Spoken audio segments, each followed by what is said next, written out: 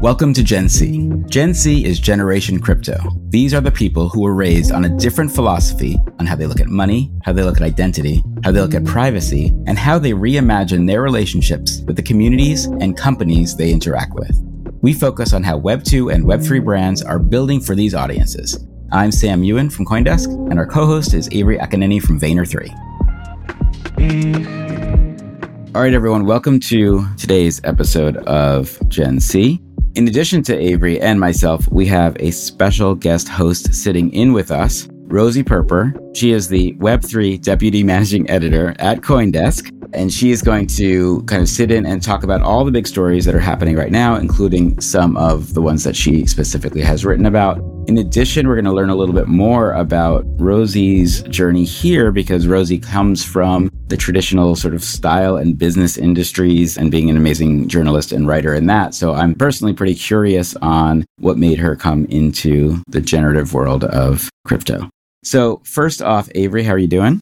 I'm great. Super excited that we have Rosie on today. I've gotten to know Rosie a little bit over the past year or so, and I think her insights are always spot on. So excited to have another journalist with us. How are you doing, Sam? I am fantastic. I'm a little tired. Didn't get that much sleep last night, but I just think, insomnia's in the air. There's too much stuff to do, and crypto never sleeps, Avery. So, Rosie, first of all, Rosie, welcome to the show. Hello. Thank you for having me. So good to have you. Where are you calling in from right now? I am calling in from Hawaii, not to brag. It's a beautiful sunny day and a beautiful day to talk about everything that's going on in Web3. Amazing. Let's get into that for a second. So one of the things that hit sort of my attention over the last couple of days is this concept that Coinbase just came out with, Bitsky came out with recently as well, kind of the idea of wallet as a service. And so Avery and I talk a lot about how we're going to get the tens of thousands to hundreds of thousands to millions of people into the crypto ecosystem. And it feels like sort of decoupling complicated wallet infrastructures and applications from the experiences themselves and kind of baking them in, whether it's via the app layer or something easier, is the way to get more people in. So Coinbase just announced that they are offering this wallet as a service. And we actually know some people who are testing this out in a couple of different interesting ways. I would love to, start with Avery. I know you guys, have always thought a lot about at Vayner, kind of how you incorporate the wallet into the experience, the troubles of people having their own wallets, as well as the opportunities of self-sovereign ownership of assets. What are your thoughts of wallet as a service? I am really excited for wallet as a service. I think it's something that a lot of brands and enterprises have been looking for and asking for. So Coinbase, Bitsky, many others building in this space to abstract away a lot of the complexity that comes along for normal users who have to get set up with a decentralized wallet. That is clearly a barrier, and it's been known to be a barrier sort of since this whole NFT boom started. Like, there's a lot of steps for a normal person to go to actually get an NFT. And then even when they get it, it's like, how do I show it off? So I think this is something that enterprises have been asking for. It's like, how do we make this a seamless user experience? And how do we build something that looks native to our brand or to our team or to our program or project, but allows alignment towards the principles of decentralization? So I think both of these two companies we just mentioned have built something that's really impressive. I got a demo of Bitsky's recently, and we at Vayner work really closely with Coinbase on a bunch of stuff. So fired up about the wallet as a service revolution. And I think it will make it much easier for enterprises to participate in this world in a way that feels on brand for them and in a way that feels welcoming to their communities outside of Web3. So I'm excited about it. I guess my caution would be, I think we're going to see a lot of these wallet as a service companies pop up, and a lot of the existing platforms in Web3 that we know and love make these wallet as a service tools. I don't think brands are as ready to activate as some of the Web3 sort of native audience thinks, just because there's business realities, right? Like, it's March of 2023. There's a lot of economic uncertainty. CMOs are under a lot of pressure in multiple directions. Launching something that requires, this potentially always on commitment, new tech stack, integrating this new thing. It's not a turnkey solution. It's something that you have to have investment in terms of money, in terms of time, in terms of resourcing and staffing, whether that's internally or through an agency partner. So I think there will be a lot of these that come out But brands, I don't think, are going to be able to adopt this at the drop of a hat.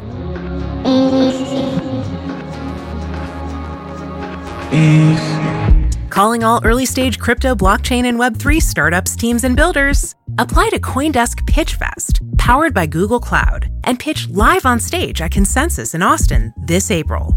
Winners will receive 2 VIP Piranha Passes to Consensus 2024, featured coverage on CoinDesk, and an invitation to present at CoinDesk's Private Investor Summit, Ideas 2023.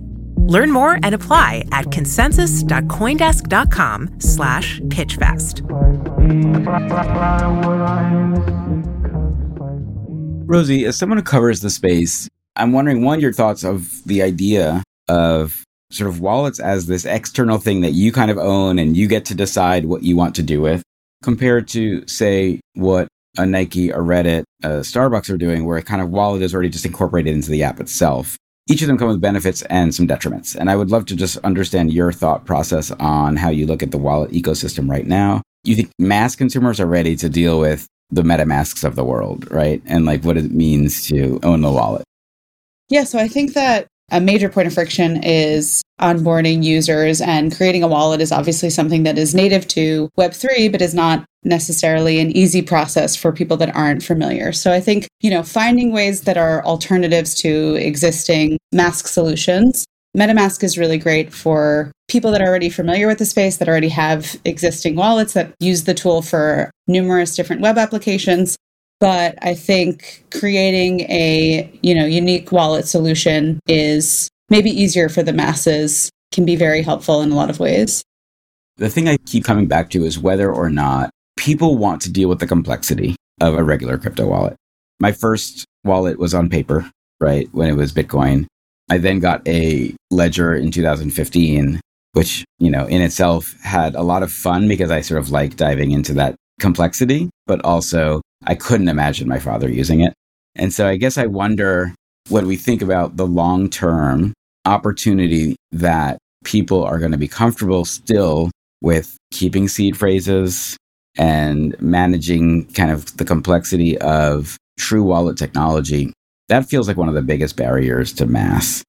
I think it's a huge barrier. I don't think that it's realistic that normal people are going to write down their seed phrase on a piece of paper and store it in multiple secure locations. Even me, I'm someone who's super into this stuff. Like, it's intimidating, it's confusing. There's a lot that goes into it. There's also a lot of anxiety with self-custody. The same people who you see is really advocating for self-custody on Twitter, the moment they click on a bad link, they're asking for help from their friends and government officials to help them get back what they lost. So I think it's like, self-custody is a double-edged sword. And I think it's a very challenging thing for a lot of people outside of those who are really, really into this and have really spent the time to know it. So I love wallet as a service as an easy way for companies and enterprises and entertainers and talent and IP owners to tap into the principles of decentralization, like the multi-party custody that Coinbase has. I think is really smart because it's true to the ethos of decentralization, and it's also true to the user experience that people know and want and expect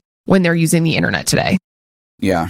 Not to get too technical, but the new ERC 4337 is also about trying to... Not too technical. Rolls off the tongue.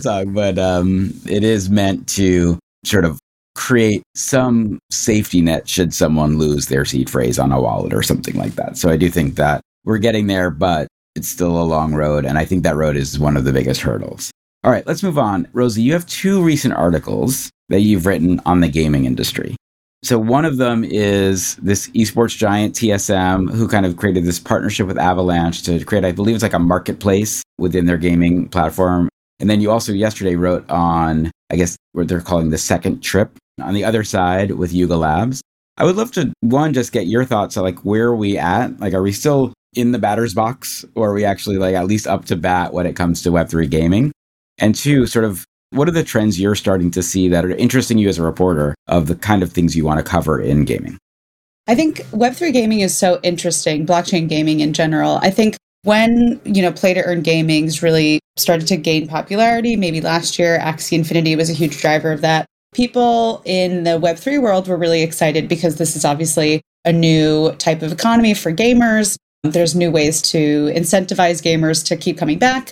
So the Web3 community really embraced play-to-earn gaming, whereas the traditional gaming world has been really skeptical of Web3 in general, but also blockchain-based gaming. I think a lot of gamers are like, if it's good, don't fix it if it's not broken. So there's a lot of tension between, the traditional gaming world and the Web3 gaming world. We've seen a lot of money in recent months being poured into the Web3 gaming space. So I think that there's a lot of investor interest in kind of building this out. We've seen a lot of former executives of traditional gaming companies make their way into Web3 in recent months. So there's definitely an institutional and maybe a, executive level interest in Web3 gaming. But does that translate to, the gamers that are actually playing these games? This is to be determined, right? So I think that's the main point that the Web3 gaming community is trying to fix is how do we get those traditional gamers interested in these Web3 games? We're obviously interested, but are gamers interested? So I think TSM is a huge esports league.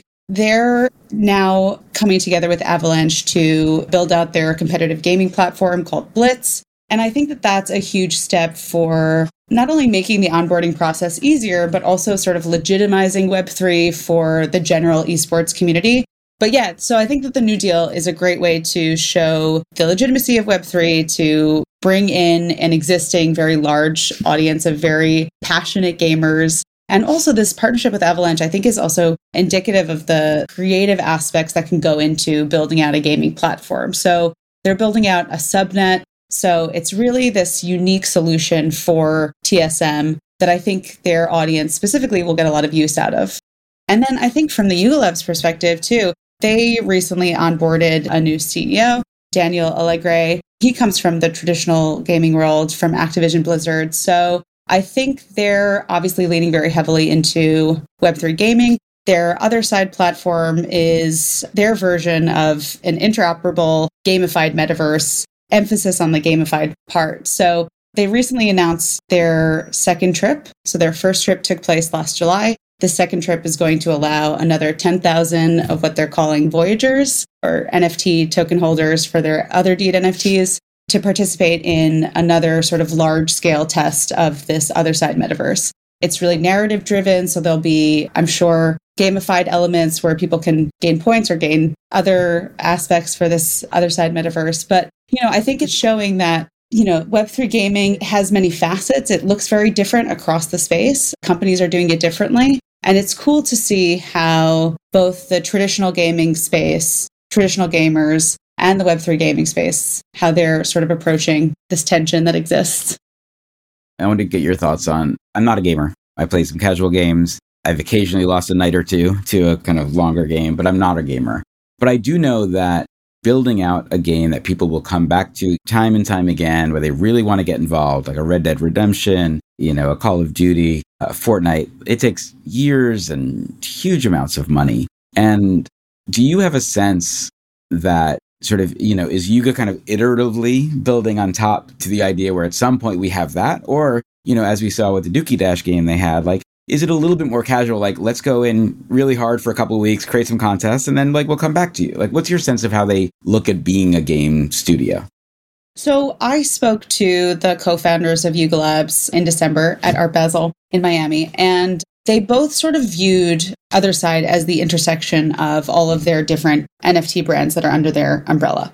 So I really do think that in their minds, Other Side is this sort of centerpiece for their entire strategy. So I think, Dookie Dash was a fun trial of, engagement of their community and introducing some new fun elements. But I really think that Other Side is its own sort of beast in the way that they're building it out. I really think that they're looking at things that have been done already, existing metaverse platforms, looking at the pros and cons of those platforms, and then adding elements from their own favorite games. They told me that World of Warcraft was a game that they were very heavily inspired by. So, I think that ultimately, when it comes to Web3 gaming, we'll see a lot of the familiar elements from traditional games that are being imparted into these Web3 games. But I think the idea is to do it in a very fresh way. So, yeah.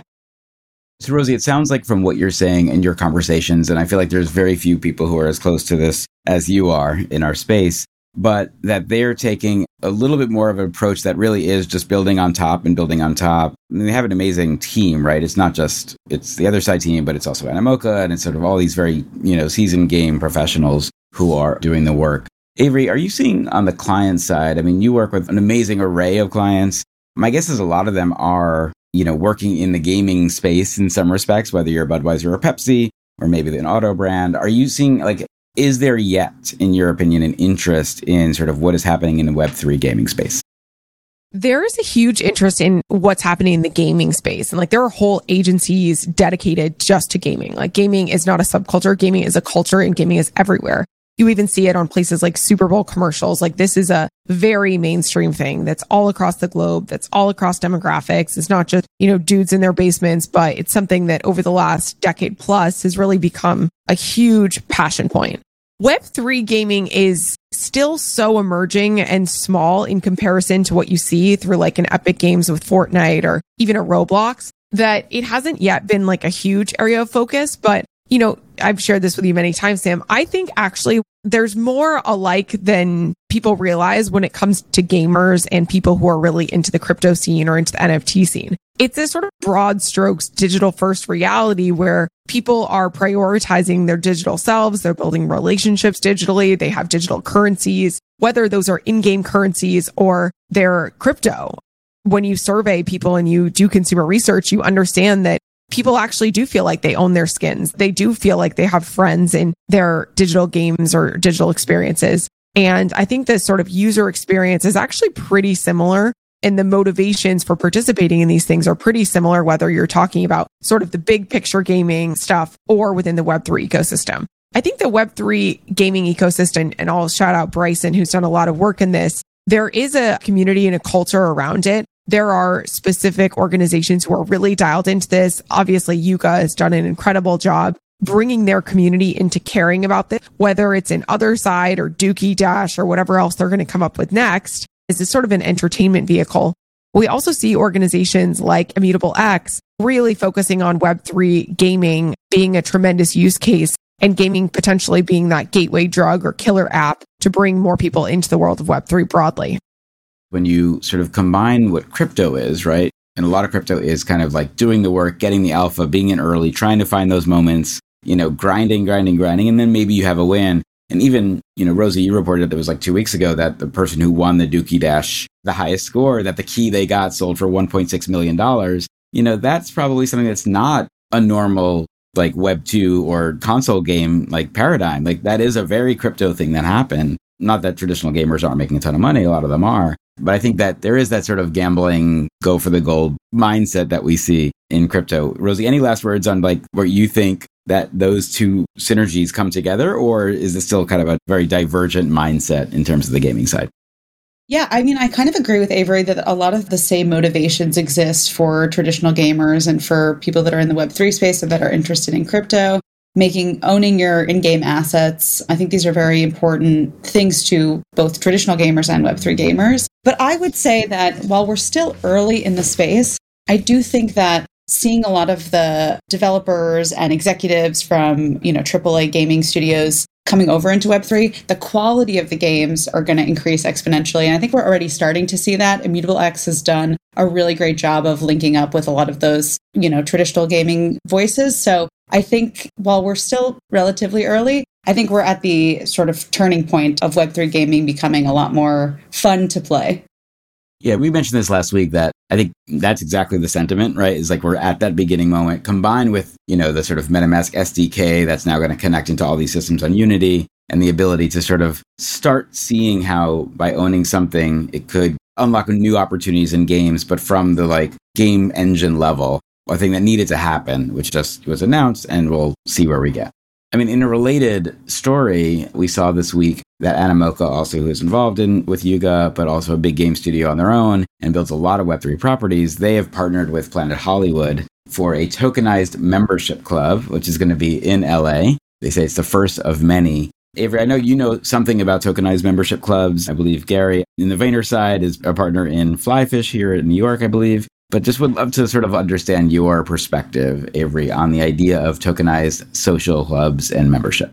Yeah, I think Flyfish Club really pioneered this idea of a tokenized social club and a tokenized membership that you can not only be proud to be a part of and actually go physically visit, coming soon, New York 2023, but you could also trade. So say you were a member of Flyfish Club for 3 months, 6 months, a year, 2 years, 3 years. You could trade it at any point. And I think that is a really interesting dimension. We've seen many people follow along sort of with that, with this idea of a tokenized membership club or a tokenized membership model.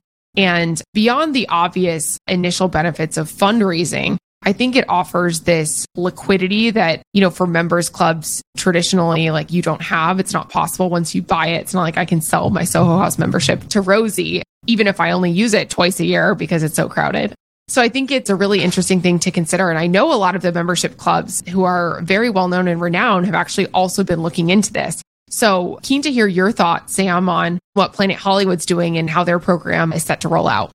I think the question I have about this is the only Planet Hollywood I've ever been to was the one in Las Vegas. And it felt like, it's a little bit of a theme park for cinema, right? It's the kind of thing where, you go, as opposed to Soho House is very well curated. It's creating a vibe. A lot of people go there to work day in, day out. My wonder is $2,500 to $7,000 right now is the spec for the Planet Hollywood one. And they're building a new club called Club 3 in LA.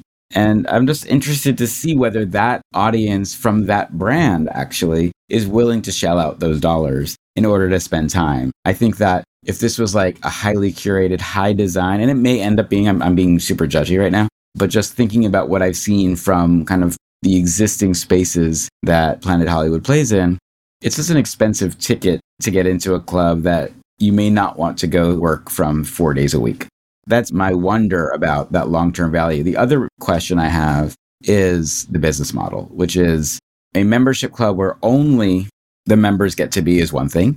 The membership club where only members get first preference and get guaranteed access is a different thing. And then you still open as a traditional club. And I think actually the hybrid business model is the one that's the most interesting, in my opinion, when it comes to these clubs. Rosie, any thoughts on tokenization of IRL spaces? Yeah, I think that tokenized memberships are something that are continue to be explored. There's a lot of really interesting use cases for it.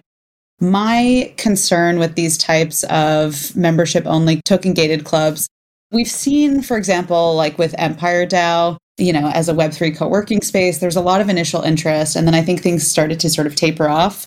Continuing to offer that utility to its members over time is hard to do. So I'm just curious about their offerings beyond being a Soho House equivalent or beyond being a WeWork for Web3. What else are they going to be able to offer their holders? How are they going to maintain that value over time is something that, I'm very curious to see.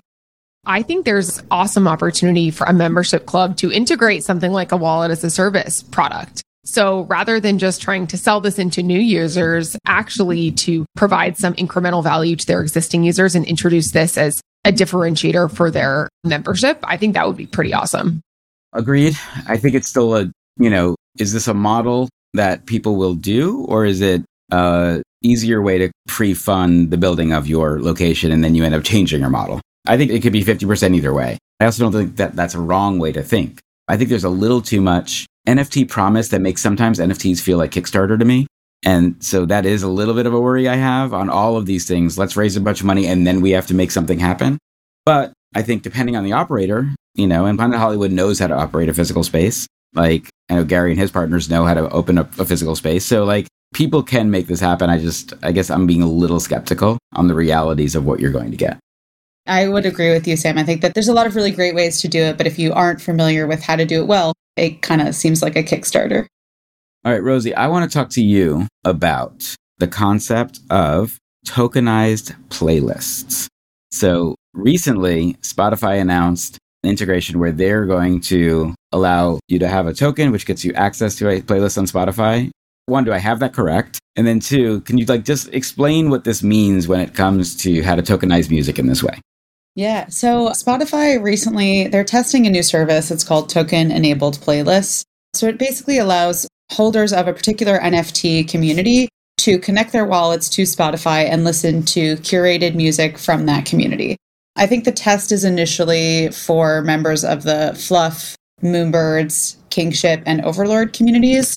But I think it's a really interesting way to engage with your community, find commonalities within that community. I think sometimes when you're part of an NFT community, you kind of feel like, who are these people that are also holders and what do we have in common? So, token gated playlists can be a fun way to sort of interact with those people. Audius is doing something similar where they're doing NFT gating for artist access.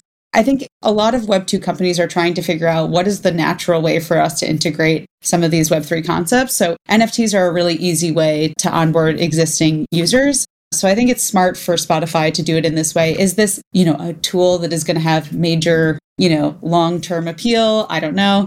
But I do think that it's a smart way for Spotify to sort of get its feet wet in terms of integrating Web3.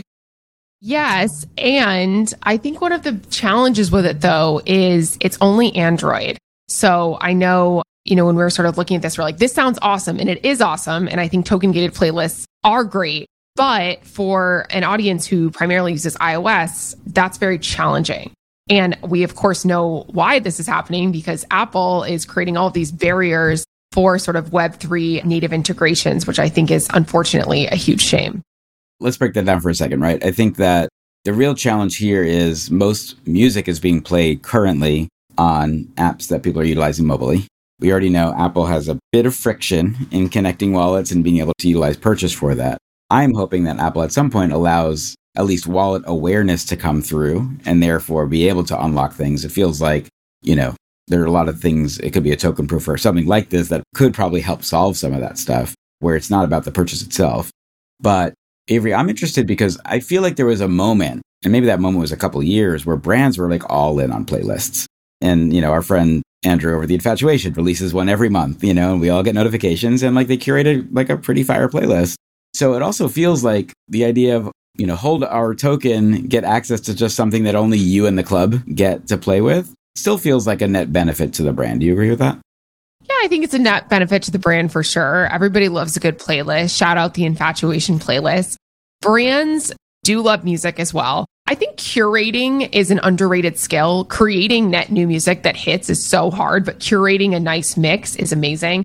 And credits, of course, a bunch of different artists. For a brand, though, that's not necessarily ownable. What you have to own is that curation and the feeling and emotion that inspires, that makes you think like, yes, this reminds me of drinking a Waterloo soda. I love this feeling, or whatever the brand may be. But I love playlists. I think they make a ton of sense. It's a nice, light way to give your audience something a little bit special, a little bit personalized. What I think would be a real banger is exclusive tracks. If I was a singer, if I was a band, I'd be all over this. So my super fans can get access to a little bit more than what sort of standard album purchasers can get.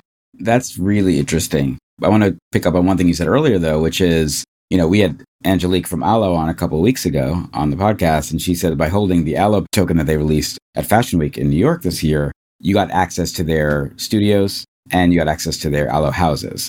So it feels like just another prong on that exclusive angle of what you get by being a holder. Could be our curated playlist, and maybe it's, hey, we work with DJ X. DJ X curated this just for our audience. You only get it by having it. Is an interesting unlock. Now, going to the artist side, our wonderful producer today, Adrian, is a musician, so I'm going to give him a shout out, Doc Blessed. But Adrian, as a musician, right, starting to think about it through the lens of, I've been very skeptical on, hey, I'm a Web3 musician. I release a song, collect my song.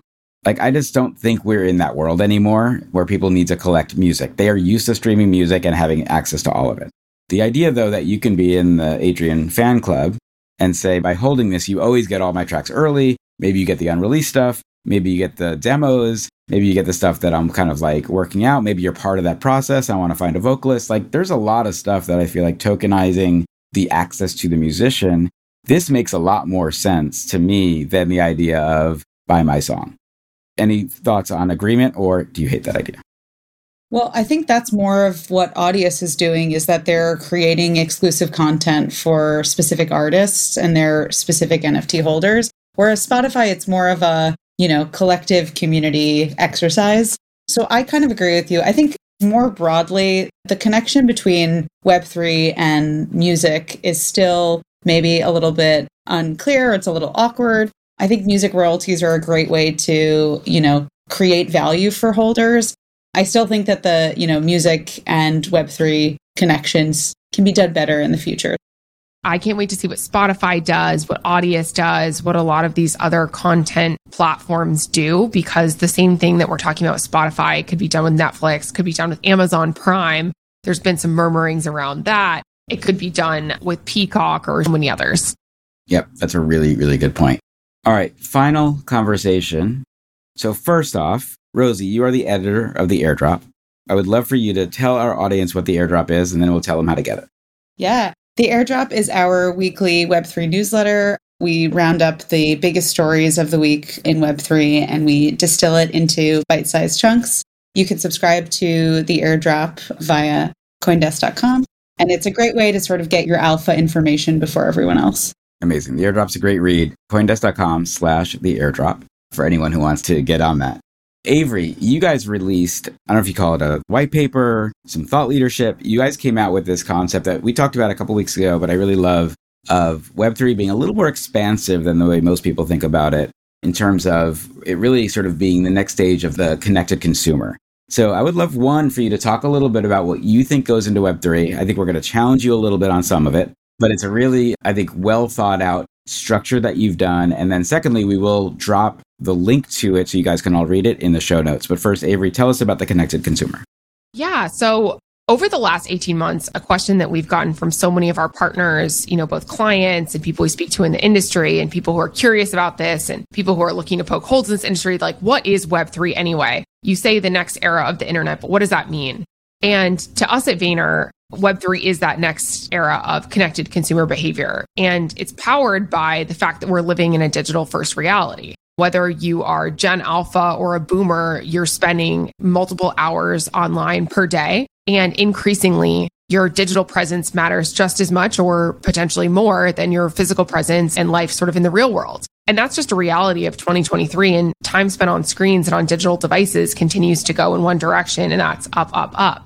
And what we're seeing with what consumers want out of the next era of the internet is they want an internet that is co-created. They want an internet that is personalized and ownable and immersive. We see a lot of sort of friction with the existing duopoly, and consumers are hungry for this next sort of phase of the internet. And we've seen this manifest in a couple of different technologies, which sort of marry up with those consumer needs. First, we see consumers gravitating to blockchain-based technology. We also see enterprises gravitating to that. A decentralized ledger where there's transparency is something that within certain communities really matters. We see this in the world of NFTs. We see this in the world of crypto. We also see these immersive experiences becoming more and more important. Even on this, podcast, we were just talking about gaming. Gaming matters. People have fun gaming. They have, friends gaming. That's entertainment. And they want something that feels more immersive and full on. That's why we see things like skins matter or Robux matter. And then we also see this sort of advanced computing helping to tailor towards people's expectations around a personalized internet. It's the reason we see ChatGPT resonating or Lensa, where you can, make your awesome portraits. People want an internet that's immersive and personalized and ownable. And that's matching up into these three buckets of sort of blockchain-based technology, advanced computing technology, and sort of this immersive experience technology, which some people call metaverse, but to us, it's a little bit more broad. And all of those things are kind of percolating and they're touching each other at certain points, right? Like, I don't see these as mutually exclusive. I see them as sort of a lava lamp, which in the visual in the white paper, you kind of see them touching. But I think all of these are part of the next era of the internet. So at Vayner, that's how we're defining it, which is a little bit more broad. It's intentionally a little bit more broad. The way we'd, previously been defining it was very heavily focused on blockchain. And while I believe that's a tremendous part of the future of the internet, we also want to be realistic that the blockchain doesn't solve all problems. So I love the idea that Web3 is a lava lamp. So how do you react when, and I'm thinking about, the true kind of blockchain maxis, right? When they come back to you and they say, okay, but ChatGPT, we don't know what's in that sauce of what's making the choices, how many biases are in there, how many people on the back end, especially with Microsoft, are kind of in getting and tweaking the levers with Roblox. Like, both of those are very centralized, whereas blockchain is very decentralized. And the promise initially of Web3 is ownable. But how ownable can anything be if, one company, two companies, five companies are still making the decisions on the back end that help determine what those outputs look like? I think my answer would be ownable to who? Because if you speak to those people who own those assets, they do think that they own them because they paid for them with their money. So it's a little bit of like who you ask, right? I completely understand the blockchain purists, but at the end of the day, a lot of this is running on AWS anyway, right? when you think about like the reality of how decentralized servers work, we've seen this with plenty of like NFT creators who launched something and they, lost access to X, Y, and Z part of it, or, they had an issue with IPFS or the metadata didn't update. And so I think it's one, ownable to who, and secondarily, there's still so much centralized infrastructure that underpins even a lot of what would feel very Web3 native. And we've obviously seen pushback on certain companies like an OpenSea, right? Who's potentially controlling different parts of the market. And we're very aware of that. But we wanted to craft this definition to really help enterprises understand this. Because, I tell my team this all the time. Our job at Vayner is not to evangelize Web3 principles. It is to help our clients solve business problems by understanding this next era of the internet, rather than to necessarily espouse like purist blockchain principles, even if I believe in a lot of those myself. So we're balancing that fine line, right, of purist with practicality. Rosie, as someone who, your job day in, day out is to cover this industry, how do you feel about the idea? And do you include the ChatGPTs and the Robloxes in your purview of what you think, what either Web3 is or has a promise to become? I think Web3 is so amorphous at this point. We're getting there slowly. But I still think it's not totally clear what Web3 will look like, how we will interact with each other, in what spaces. I think it's a little bit crowded. So I think there's room for experimentation across platforms, whether they're more traditional Web2 platforms, whether they're AI-driven platforms. I think they'll all find a place in Web3 eventually. So I'm all for it. I love ChatGPT. Shout out to ChatGPT for helping me write my emails better. So I'm a big fan. I love all of that. My one struggle that I keep going towards is, that I can go into ChatGPT and I can say, write me 6 paragraphs in the style of Chuck Klosterman about this topic. Or I can go into DALL-E and I can say, make me a picture in the style of Matisse in this way. And I think the minute we do that, while we find ownership in it, that there is so much tied to other people's work. Like, I want decentralization to always feel that I could find out on chain that like Chuck Klosterman got, 0.04 cents because his style was utilized in what, the query came back with. And same on the Midjourney and DALL-E side, which I think is frankly a great use of blockchain if someone is working on that. But, there's not enough provenance, which is part of, I think, why people love the blockchain and crypto so much, because you can always trace it down to the layer 0 if you want. With that, guys, we're going to wrap up. Rosie, thank you so much for joining us. We loved having you. Hopefully you'll come back again. Thank you so much for having me. No, it was fantastic. And, every week we talk about this stuff on Gen C. We'll have an amazing guest with us next week. Thank you so much for joining us, Rosie. Great to hear your insights and great to chat with you. And thank you, Gen C community, for tuning in to the pod today. Keep on creating, connecting, collaborating, and hit us up with any questions, comments, or thoughts. We'll see you soon.